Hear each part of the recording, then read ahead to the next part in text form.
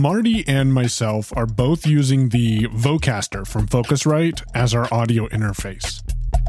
The setup process, though, was not the easiest, and we struggled with getting voiceover out of the mix, especially while in Zoom calls. Friend of the show, Democast, created this content to show you how to use Loopback and get voiceover out of your mix. Check it out. How's it going, everybody? I just wanted to drop in real quick with a quick tip for those of you who are voiceover users on Mac OS and also either are considering getting or already own the Focusrite Vocaster or Vocaster 2. The problem to be solved here is I like to be 100% certain of what audio I'm sending where, and I had a couple of friends who tried out the Vocaster or owned the Vocaster, and on Mac OS, they were unable to reliably ensure that when, say, in a Zoom call or Skype call, that they were not sending voiceover audio back out over the mix. And of course, as a screen reader user, we're plugged into the interface itself directly, and we're routing all of our audio through the interface, right? But we also want to make sure that people are not hearing voiceover unless that's a part of the plan. So I borrowed one of these. And I wanted to, try to troubleshoot this issue because I was thinking, well, there are some, outlines on the Focusrite website to explain how to do this. New virtual device button. Try to resolve this issue. It wasn't working for people. So, best way for me to deal with that is to get some hands-on time with the interface.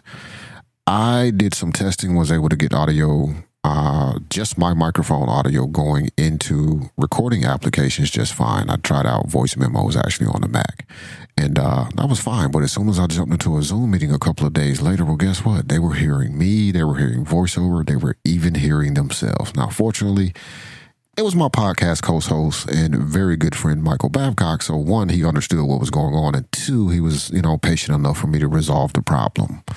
Before we got down to it, we were actually just testing, right? Always test before you go live with anything new. So I reached for the tool that I always reach for on the Mac OS when I need to route audio or manage the flow of audio in any sort of way, and that is Loopback from Rogue Amoeba. And the solution I came up with is to basically recreate a version of what Focusrite Vocaster users get on Windows, where they're able to expose the host microphone, the line in, or the aux as it's called, the loopback channels, and, pick in within the system, where they want stuff to go. If they want the loopback to go into Zoom, they select that. But if they don't, they just select the host microphone, right? So I recreated that with loopback in virtual devices. To a point, I'm going to very quickly walk you through creating the host microphone device at least. And from there, the steps are repeatable for what you want to use. Loopback audio. So first, I'm going to hit the button to create a new device, and I'm going to name this Selection replace. Host 1. Because it makes my life easier. New source menu button. And I'm going to pick a new source. Menu.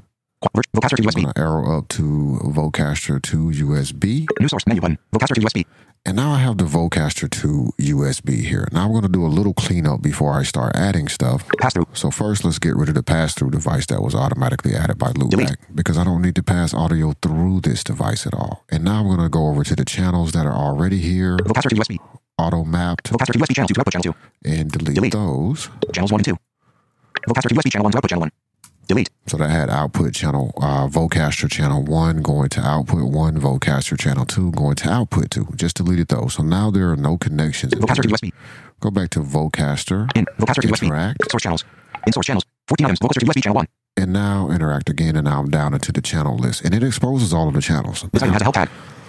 Big deal or big thanks to Focusrite for putting the mapping for the channels on their website for the Vocaster 1 and 2. So by looking at that map, I know that the host microphone on both devices is channel 5. Vocaster to USB channel 5. So I'm going to Vocaster to USB channel 5 to output channel 1.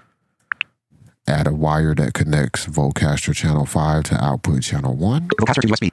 In source channels. In source channel. Vocaster to USB channel 6. Vocaster to USB channel 5 to output channel 1. Except I'm going to map channel 5. Vocaster to USB channel 5 to output channel 2. To channel output channel 2. And there's my host microphone. And now in Zoom, Skype, FaceTime, anywhere within the system, I am able to choose the host microphone. And host 1.